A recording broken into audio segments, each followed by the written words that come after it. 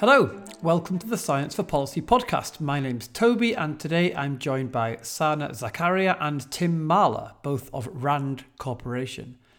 Sana is a research leader at RAND Europe, where she leads on policy research into science and innovation issues, focusing particularly on emerging technologies. Her expertise and interests are in areas such as, and I'm going to read this off the page because I'm not honestly sure what some of these mean, genomic medicine, neuromodulation, AI-based therapeutics, agri-food and tech, and the intersection of technologies like AI and synthetic biology. Meanwhile, Tim is a senior research engineer at the RAND Corporation in the US and professor at the Pardee RAND Graduate School. His work revolves around emerging technologies too, and science and technology policy with a focus on, here we go again, multi-objective optimization, human modeling and simulation, advanced training technology, virtual and augmented reality, machine learning, biotechnology, and human-centered design. So, Sana and Tim, welcome to the podcast. Thank you. Thank you. It's great to be here. I think that's probably the coolest and most science fiction sounding list of research interests I've ever heard, at least from real life people. Perhaps I should be embarrassed how much more interesting you both are than this boring podcast. I'm sure that's not true. I mean, I could pick anything off the list really, but just to pick a random example, Sana, what is neuromodulation? Neuromodulation is interfacing between a human brain and a computer device, and it can be either one-way connection or a two-way connection where the computer reads your brain signals, but it can also send signals your way to do all kinds of things, whether it's for entertainment purposes or for medical purposes. All right. Well, of course, the danger is that we immediately get diverted from talking about what we're supposed to be talking about into talking about these really fun-sounding areas of cutting-edge science. But let's try not to do that right now.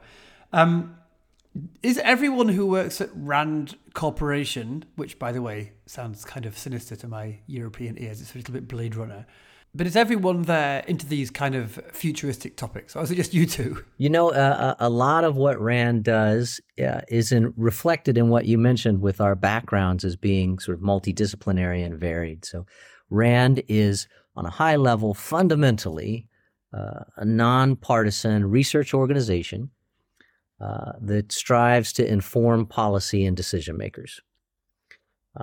Sort of more specifically, it's one part think tank, one part consultancy, and one part graduate program on public policy. And the work that RAND does can vary from military applications with health of soldiers or warfighters, looking across the Air Force, the Army, national security in general, to healthcare, which is one of RAND's largest divisions, to education and labor, to social and economic well-being. More specifically, it's composed of multidisciplinary teams across a broad spectrum of problems and challenges. Must admit, it's a very interesting and fun place to work. Okay, that's a very helpful kind of broad overview. But given the particular range of topics that you were both interested in, why is RAND interested in these topics in particular? So it has a lot to do with impact, the kind of impact that an individual wants to have. And I think the impact that RAND has can be not necessarily at a better or worse level, but at a higher level, and can be substantive. The motivation really stems from helping people, improving, informing decision-making and policy. Okay, and for the specific topics that we're going to talk about today, which is this coming together of machine learning and gene editing, why are these a focus for RAND? What's the kind of policy output expected here? It's a complicated topic, and there's really a need to inform the public. In the absence of understanding or knowledge, there can be fear, but also to inform policymakers who might not have a background in machine learning, but yet have to set policy. So there's a real need to help inform people and to think about risks and opportunities now rather than after the fact. But in general, I would say why work on this? You want to help make communities throughout or across the world better and help improve lives. Okay, so tell me about the work you're doing on this particular topic. So gene editing and machine learning combined. So we did something very cool in which we looked at two distinct technology sectors. So AI and encompassing machine learning and gene editing. We kind of looked at the technology and policy trends over time. So going back 20, 30 years, starting from, the actually much longer than that, starting from the 50s in some respects, and looking at how technologies and policies have developed over time, how they've interacted with one another, and arriving at these intersection of technologies and the state of the art to look at what's been made possible now by bringing together machine learning and gene editing. And so we surfaced also in looking at this interconnectedness of policies and technology catalyzation, the different types of policy instruments and styles that have been used over time, and the kind of interesting domino effect across multiple geographies and technology sectors of one action in one geography in one tech area and what it can do in other areas. We also created a game with key experts, devised policy interventions to think about how do we leverage tech, how do we reduce risks. We really arrived at creating some really future focused principles on how policies can be developed to mitigate the risks from emerging novel technologies and leveraging the opportunities from the tech as well. Okay, I'd like to drill down into some of those things you just said because they all sound really quite interesting. But firstly, just to be clear in my own mind, you were less doing original research on these topics and more looking into how the research that's been done might influence policy, right? It's a little bit of both, but primarily focused on how this can inform policy, because ultimately that's what we'd like to do. And, a little bit of the primary research was focused on, well, what's the state of the art? What can it do? Because that is very much the context and the grounding within which you need to consider policies from. And you mentioned as part of this work inventing a game. Yeah. That sounds fun. What was that about? It was the sort of latter half of this work, and the overall approach and process, and we've used something like this for other technologies to look at, okay, what's the state of the art? Where is machine learning? Where is gene editing? Then to look at, when you combine these, what are the challenges and where are the advancements? But what does that mean practically? What can that do for somebody when they go to work or get up in the morning? Then given that, you start to think about what are the risks and opportunities. So you go through those steps. Then you say, okay, now we want to test that. So that's when this game or tabletop exercise comes in. And when you talk about gaming in this context, it's really different ways to have a structured discussion with experts. And that might involve a game actual board where you are playing a game, but that facilitates a discussion, or other sorts of things. So what we did was to bring in different types of experts. So we wanted technical folks that really understood the science. We wanted folks that understood China and US and UK.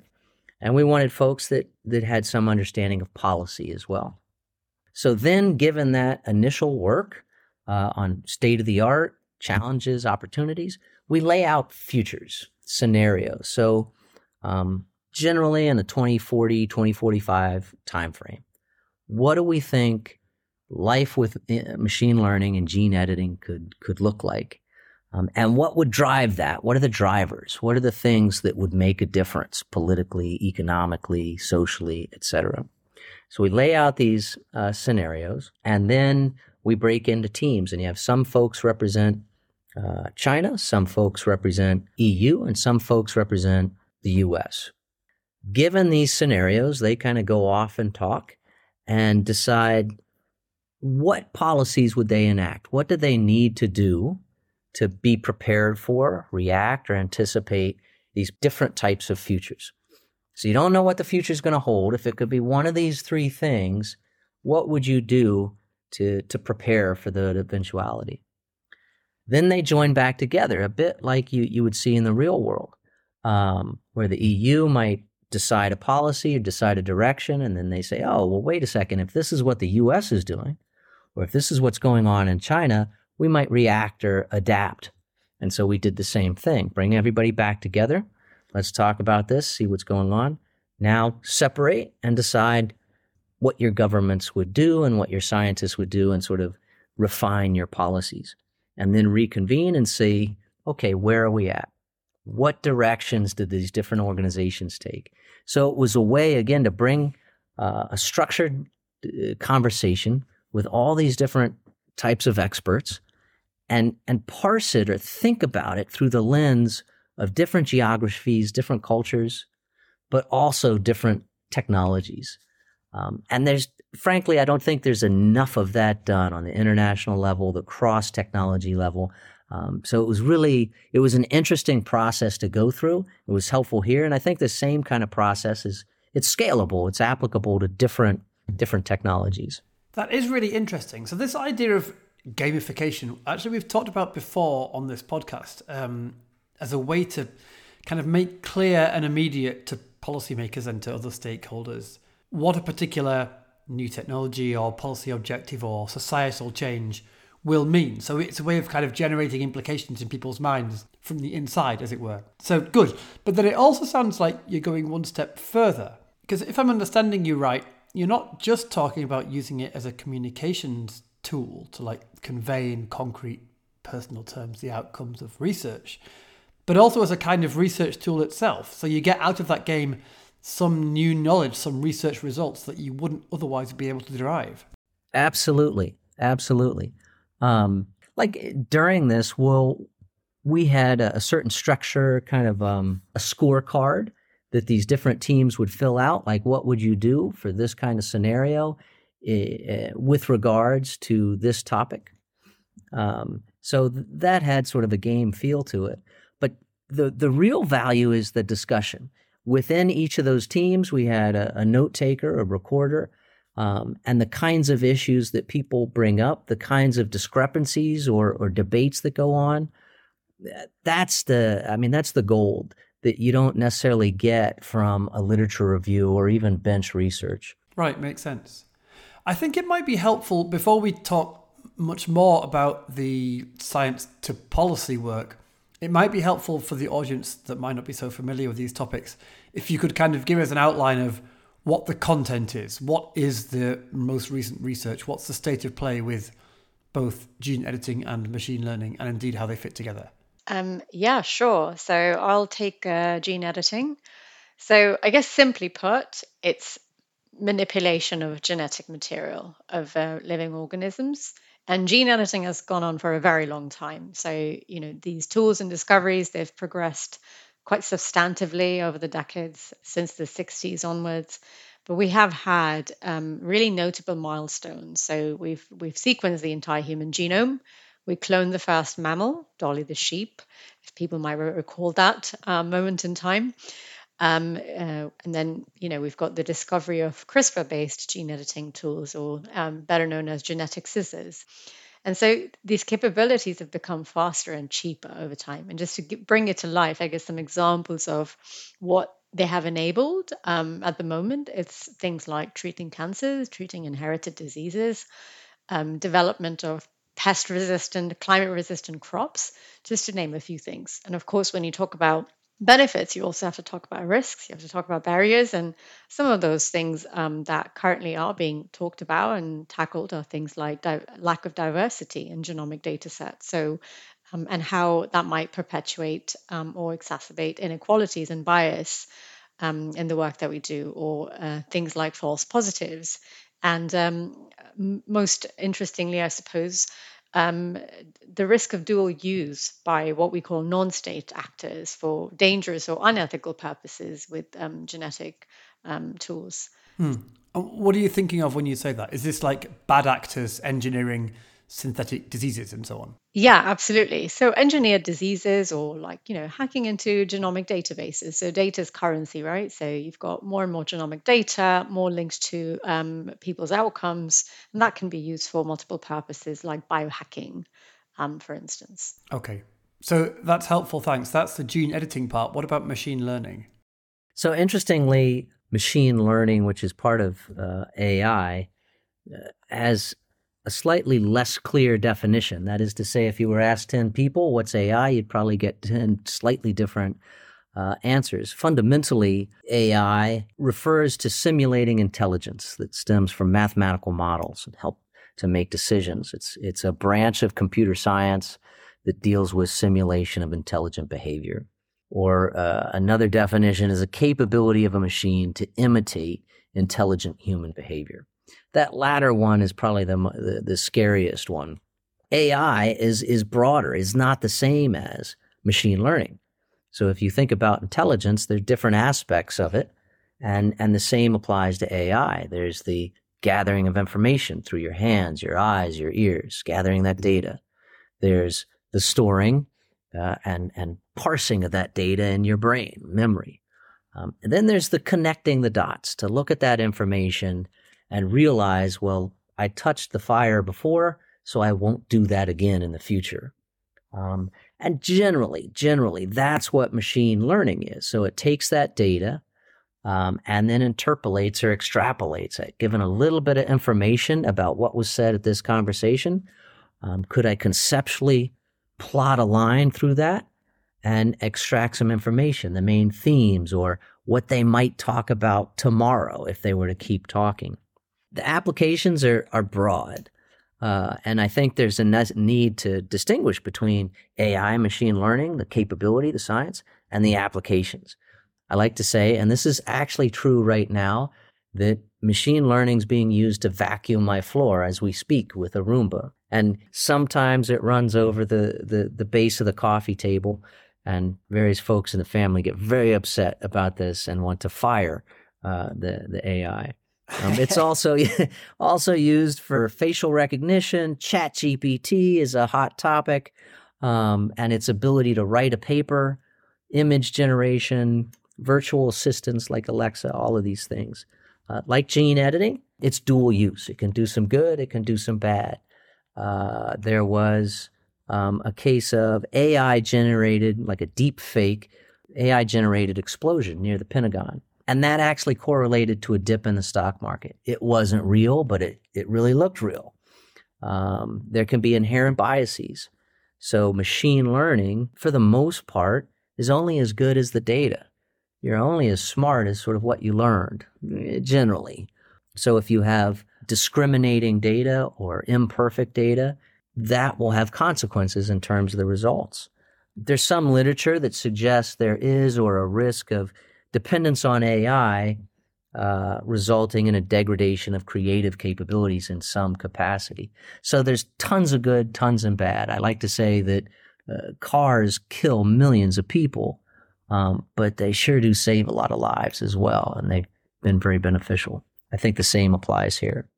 Yeah, thanks. So those are two very useful introductions to two interesting topics. My remaining question on the content side is, why do we put them together? I mean, why are they in the same area of work for you? Aren't they very different topics? So I'm going to use the analogy of Lego here. If you think about Lego, so there's these basic building blocks that you can put together in multiple different formats. But then you've got your Star Wars characters, and you've got your Frozen characters, and all kinds of things. And you can create new universes and add on and bolt on things. And all of a sudden, a whole new world opens up. So I think you can think about these technologies in a similar way, is that machine learning models and gene editing tools are these baseline capabilities, and they can be brought together, applied to the existing data and tools, and be used in this kind of modular fashion in a very niche setting for a very niche purpose. Right, so they can be adapted to different situations and applications, which is why they have a vast swathe of applications that are still being uncovered. So it's one of those things where, new things emerge every day. And so I think especially spurred by the fact that, probably from 2016 onwards, we've seen a real catalyzation in these technologies coming together. So, and it's not just true for machine learning and gene editing. You see this in AI, broader AI use cases, 5G, wider bits of biotechnology sector, quantum. So there's all of these convergence going on. And so what we have done is focused in on this particular and quite broad use case of machine learning being applied to gene editing.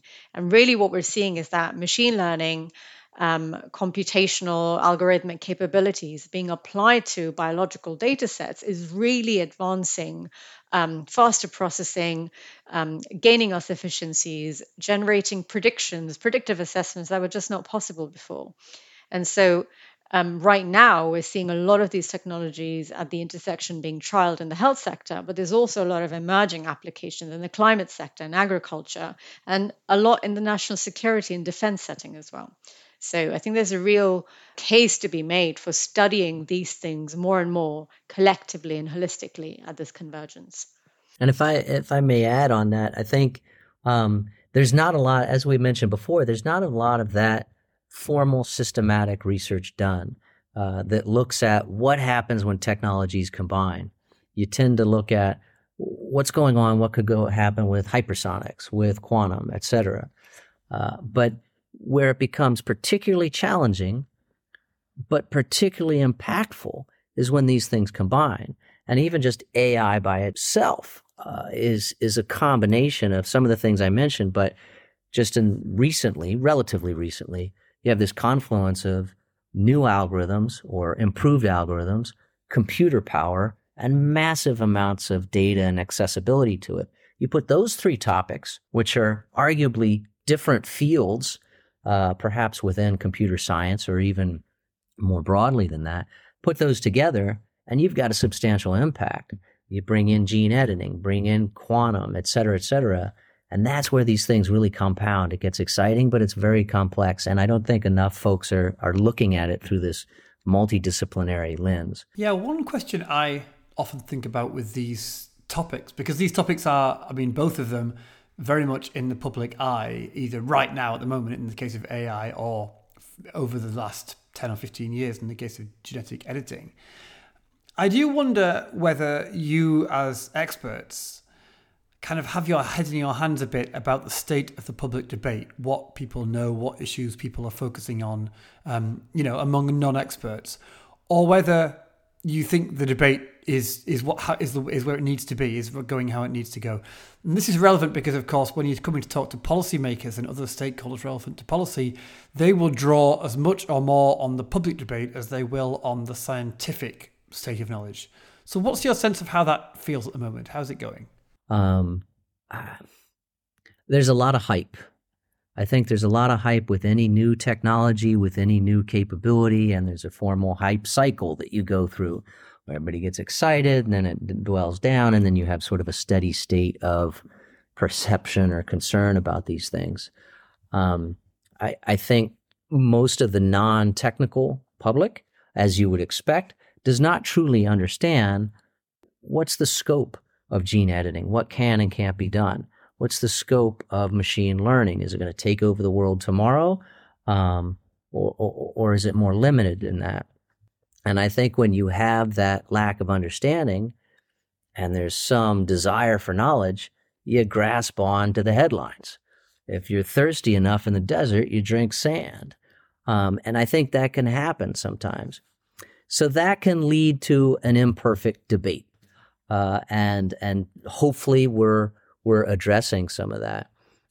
There's definitely a growing need for researchers, practitioners, engineers, scientists to communicate not just with their peers. Historically, that was the mode. You write a journal paper, you get accolades for that, and your peers will read it.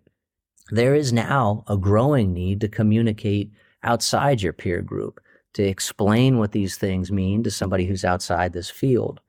I think machine learning and gene editing, they can revolutionize many different things that we've touched on, but the public engagement and perception are critical here. And I don't think that has been addressed as fully as it should be. I think that's where things stand. But I think people are starting to appreciate, what does this mean? What can these things do? And what can they do for me? I think there's less of an understanding of where the limits are, what can and can't be done. Yeah, I can see that. I think in addition to the debate, this gets into workforce development and education as well. There's a need as technologies emerge and become more pervasive, to think about how will high school education change, how will college education change, and sort of non-advanced education as well, workforce development. Especially when you talk about machine learning, AI, there's a concern that that's going to eliminate jobs.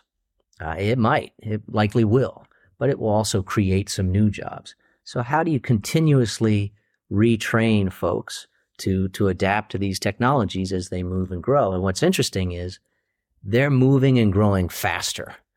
If you think about trade school maybe being a couple years or a typical undergraduate degree being 4 years, technology is advancing faster than just 4 years. So how do we adapt to help the public train and understand these things as they change?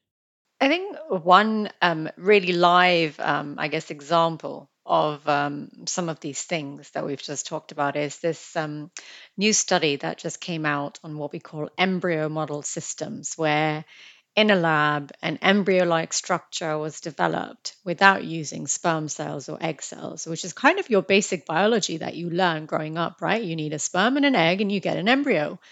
That's no longer true, at least in the lab setting. So that came out, and everywhere you just heard this: scientists playing God, scientists creating human life in the lab.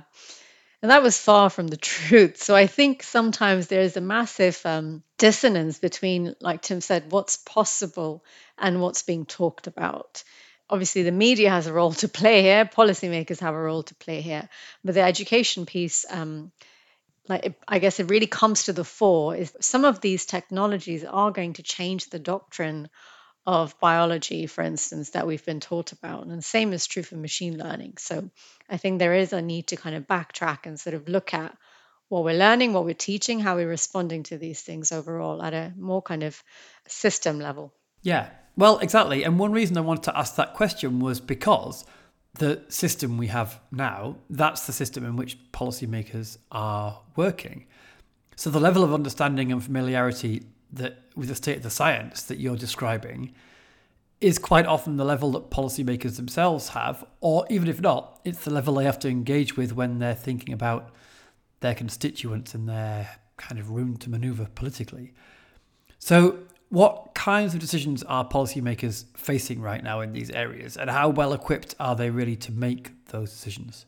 Oh, don't quite know where to begin. There's a lot for policymakers to ponder over, no doubt. I think it, ranges from how and when to regulate the technology across its value chain, right? Do you do it upstream at the point of really high at the data set level or algorithmic level, or do you do it at the application level? How do you collaborate internationally? So where do you compete and where do you collaborate and cooperate? How do you communicate all of these things to your constituents? And how do you kind of ensure that policy is agile and can keep pace with the technical progress and development? And then, you know, on top of all of that, you have to think about regulating these things without stifling innovation, because you can't just say, well, we're not going to do anything and that's it, because somebody else will. And also, there's an opportunity cost involved here because you're losing out on huge benefits for society. So I think there's quite a lot for policymakers to contend with. So are these areas where scientific evidence can help? And do policymakers have access to that evidence, and do they understand it? So, we definitely need the scientific evidence, but there are other bits of evidence that are required. For example, geopolitics, international dynamics, economics, costs and benefits, what are the risks involved? So there's a huge array of other types of evidence that's required to inform policy. So scientific evidence is just one part of the equation, I would say. And really, there needs to be more holistic risk and opportunity assessments. Um, we're not just focusing on scientific research per se, but also on how some of this research is communicated to the public and to policymakers as well. Because we have seen time and time again that the public can actually hold great power to sway policies as well.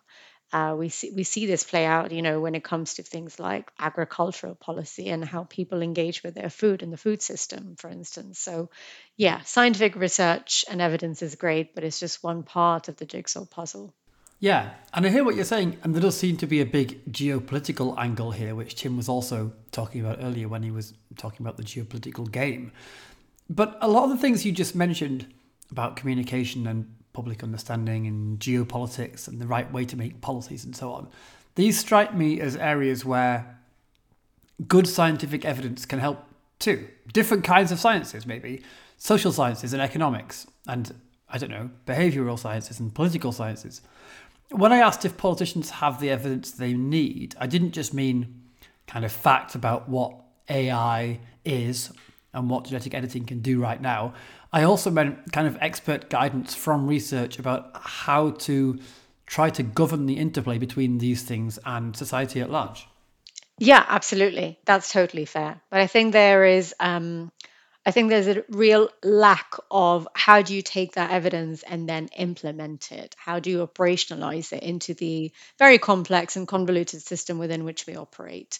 And there have been studies, and obviously our study is one part of the equation where you can propose things where policymakers can say, okay, well, this is how you do a holistic risk assessment where you look at risks but as well as benefits of technology, or these are the policy making styles that you can adapt to, etc. But actually turning it into reality is not easy, because that's where you go into operations. But definitely, I think all of this research helps, and policymakers need it because they need this expert advice and empirical evidence to act on. Well, just a couple examples when you asked about sort of what decisions have to be made. Sana early on talked about neuromodulation or brain-computer interfaces. In the U.S., the Department of Commerce has to think about what aspects of this technology can be exported or imported. And you say, okay, I don't want to bring into this country, or I don't want to source this particular aspect of a brain-computer interface from a different country. That somebody could track that. There might be some risks there to national security. All right, that sounds fine. But then you've got some researchers at a university or some doctors that say, well, if I can't get that technology, that piece, I can't make the system that's helping people treat Parkinson's so that they can do their job once again. That's a real trade-off. Another example closer to the work we did has to do with data. We mentioned that machine learning depends intimately on the data that it trains on. Some of that data, or a lot of that data, might be genetic information. So when you send your saliva to 23andMe to see what's my family history, where does that information get tested? Who has access to my personal DNA and then stores it, potentially someday using it for a different reason? Well, should we say nobody can fill out those tests because that information might get outside of our country? Or do you take a looser stance? And both ends of that spectrum are being executed today by different countries. So those are some concrete areas where you've got to decide how restrictive do you want to be. Again, with data and AI, there's a lot of discussion now. Should we start to regulate this more tightly? Should everybody with a supercomputer at a certain level be regulated, tracked in some fashion, because they could really do some advanced things with machine learning? Or should we not focus on the hardware and focus on data? What data is tracked, regulated, and at what level? Those are some of the decisions that policymakers have to make. And if you imagine having to make those decisions, and perhaps you've got a background in law, perhaps you've got a life experience in politics, you don't necessarily know the details of this kind of stuff that's required. So that's a bridge that has to be crossed, I think. Yes. Though it seems like with the kinds of decisions we're now talking about, should we allow my DNA information to go outside my country, or how do we balance up health benefits versus national security risks of a certain policy or a certain technology? These things are heavily dependent on the facts, for sure, but they are also value judgment. So you have to be well informed before you can make the call. But then even once you are totally informed, you still have to make the call, right? Using your values. And so for these questions which can't be settled on their own with objectivity and evidence, do you think there's any role there for expert advice, for science advice, if you like, to help out? Or do policymakers have to look elsewhere for the inspiration, let's say, for their decision making? A bit of this is my personal opinion. I think one of the challenges is, depending on the kind of policymaker you're talking about, they often have to respond to a constituency. They have to do what their constituency needs or wants. So you often have to play between, okay, what do I know? Let me go do some research, read that report, and do what's best. But let me also listen to my constituency that might have some really grave concerns, whether warranted or not. This single congressperson is not going to inform all of them. So I'm going to sway towards maybe a more conservative regulation. So they have to balance. But I think most folks know, all right, I don't understand how a neural network works. So you'll have a panel, you'll have some research, some discussion. Is that sufficient? Sometimes yes, sometimes no. Yeah. On this issue of being pulled in different directions, you might have the scientific evidence, but you might have your constituency, as you mentioned. You might also have economic considerations or international norms and agreements, or all of the kinds of complexities of the type that Sana was talking about. And you have your own moral compass, right? And these things can all pull policymakers in different directions. And especially when the issue is very divisive or very controversial, which it seems to be in this case, both with gene editing and machine learning, policymakers can end up feeling like they don't have much room to maneuver. They're kind of pulled so tight in the middle that they can't really take on board the science advice. Like you said, they might have done their background reading and really understand the science, but that doesn't mean the same is true for their constituents or other entities, and they still have to answer to those other entities. I was just gonna bring in an example. So I think there is some room to maneuver, but it's very challenging. And I think, I sound like a broken record, but it goes back to kind of system level change in education and kind of moving all of these various things along over a long period of time in terms of discourse. Sometimes you don't have the luxury of that time, but if you look at gene editing technologies in the agriculture space, for instance, now, Americans, North America, South America, have been eating gene editing crops for a long time, right? And there's a lot of scientific evidence underpinning that. But then in Europe, you have the narrative that, we're not sure we can do that because there isn't a lot of scientific evidence. Well, actually, there is a lot of scientific evidence, but the real reason for not moving forward on that is there's a whole economic argument to it. There's a whole market argument to it. People are resistant to that change and that lifestyle because there's a lot of conservative values embedded in those parts of society. Now, the UK has recently changed its stance and just passed the Genetic Precision Breeding Act. And that means that there's going to be all kinds of field trials going on in the UK developing crops via gene-edited techniques. And because of these political drivers and economic conditions and climate change, that has driven the EU to reconsider its stance. And it's now currently reviewing its policies and it's looking at proposing new gene editing techniques to be separated from the real lock and key of the GMO directive. So I think there is some room to maneuver. There is scientific evidence there, but it sometimes takes a really long time. And it has to be a combination of scientific evidence, correct political conditions, economic conditions, and public discourse and public acceptability to move the dial on the policy itself. One of the things that Sana touched on, perhaps indirectly, that came out of our study was the necessity to consider different styles of policy making. In many cases, the policy is reactive. I've got an outcry from constituency, so I need to address this today. I'm going to do something. In other cases that I think Sana alluded to, there can be a vacuum. There's no immediate policy, so I'm going to use what we have. I'm going to use a legacy policy. And that can happen without crosswalking that legacy policy with current needs. And then once you do that, you might realize, okay, now I've got to update that policy, or I need a new policy. So there are different approaches to this, and it actually should be considered as a life cycle. As these things mature, you take a different approach to policies. It sounds like a very interesting area to be working in right now. Yeah, absolutely. Engineers might say, tech is easy, people are hard, right? And it's holistically like that capability or that iPhone, it doesn't do much good just sitting on your desk. There's that interface, and that interface could be a user interface, what you touch when. It could be perceptions, what you think about it, and thus how you act. And again, touching on, as Sana said, the systems approach, you've got to look at all of that.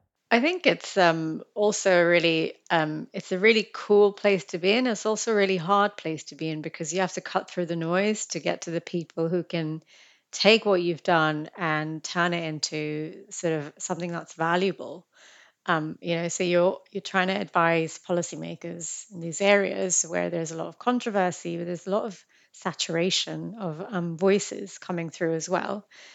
And I think, like we said, evidence is just one part of the equation. But I think what we really have to do is then tailor that evidence to the specific needs of that time, of that policymaker, by putting it into context, linking it to the key priorities of the time, like whether they're economic or health or clean energy. And I think that's sort of the key. And I would say somewhat a bit of an art rather than a science, really. And, what complicates that is perhaps you somehow address that art. You get a solution for that time, that policymaker. But then you consider additional geographic locations, different states, different countries. Now you've gotten into different value systems, different cultures. There might be just as much focus on ethics in a different country, but it's defined differently. So now the system just hit another level of complexity on how do we look at all of this on an international level? Right, yeah. So where is your policy advice directed, actually? Who makes these decisions and who do you need to speak to? Is it national politicians? Or is the right governance level the regional one or the global one? Because some of those levels are more structured and easier to engage with than others. I think Tim will have more to say on this, but the only thing I'll say perhaps is that what we found in our study was a really interesting role that's played by these organizations, what we call these supranational organizations. So one is that, yes, there's a clear question around what is the relevance and utility of these types of organizations at this point in time now, where perhaps there is less structure, less influence, and what's the ability of these organizations to influence national agendas and plans? At the moment, probably very limited. But what these organizations have done over time, when we did this kind of approach of mapping trends and policies over time, is that they played a really unique role where there was a national vacuum in certain technology areas where gene editing was advancing or AI was advancing and reaching specific technology milestones. There weren't any standards or frameworks or self-regulation mechanisms in some countries. And so it's these international organizations that kind of almost self-formed and grouped together to develop these frameworks and guide the scientific and the academic community to actually take the work forward within certain ethical parameters. And so they've played a really key role. But as these things progress and kind of develop further, of course, these organizations then sometimes get left behind, say, well, we've got this initial legacy framework, but how do we now develop and ensure that people still relate to this very broad framework and take it up? So I think the organizations play a key role, but there is definitely a question around how they could play an even more important role now and be brokers of this kind of international collaboration dynamic. Yeah. When we talk about these organizations, this is referring to what we call international brokers. So this is a different type of organization than, say, a state or a government. Things like the World Health Organization, the UN, Gates Foundation, these sorts of organizations, and even ad hoc consortia that fill that vacuum, as Sana say, where there's no policy or there's no mechanism for fluid communication.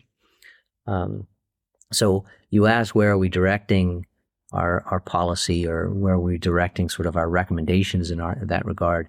I think that's one mechanism for improvement, are these international brokers. These organizations can be more nimble.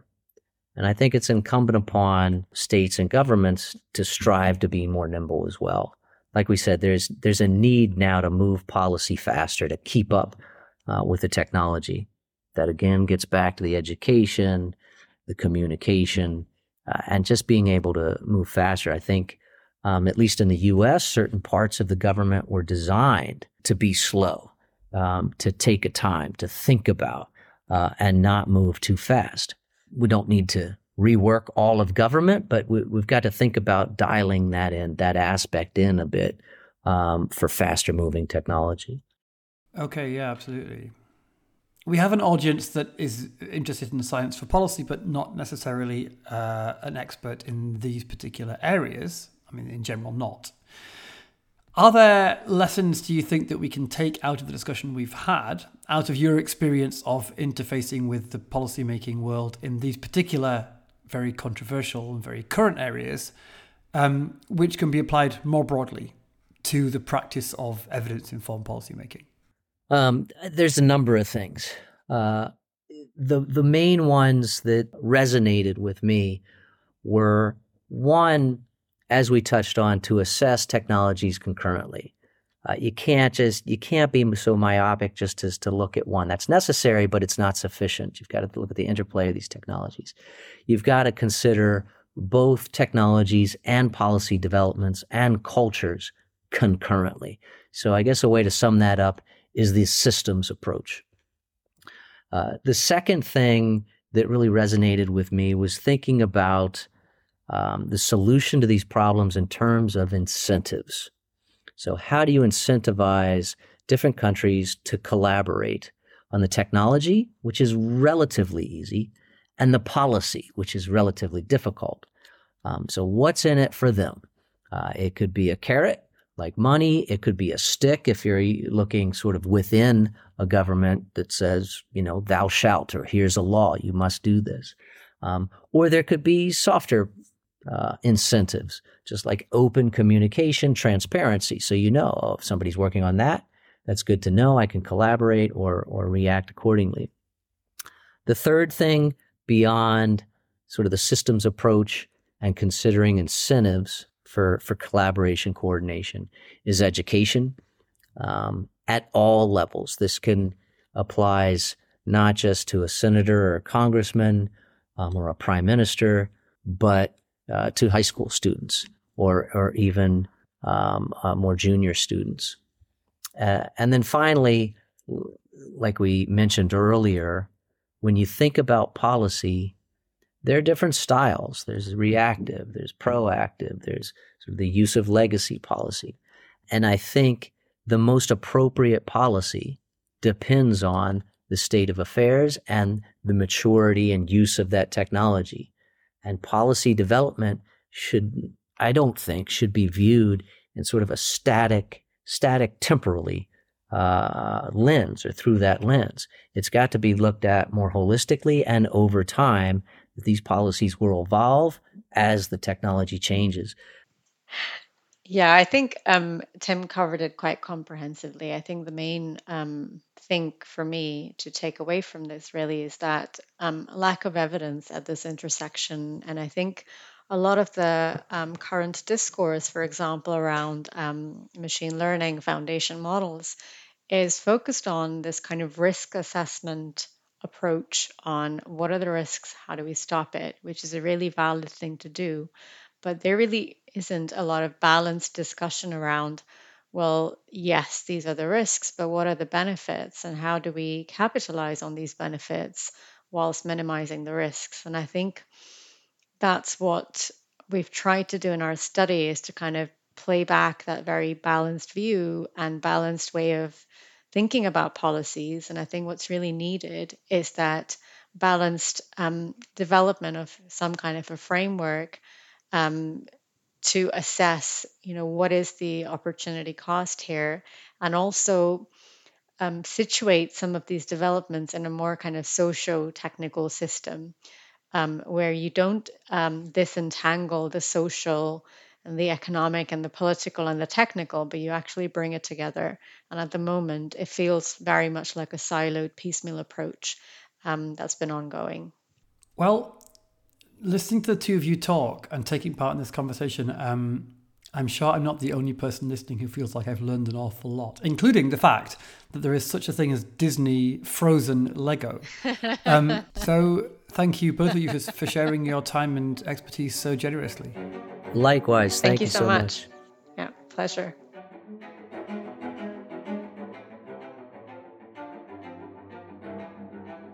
The Science for Policy podcast is created by the Scientific Advice Mechanism to the European Commission.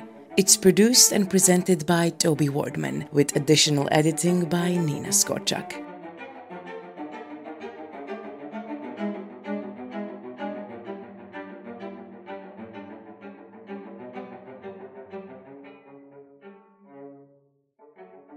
The Scientific Advice Mechanism provides evidence-based expertise and policy recommendations to inform policymaking in the European Commission. This podcast is funded by the EU via the SAPEA Consortium. Our theme music is composed by Carlo Alfredo Piatti and performed by Elisaveta Shushenko.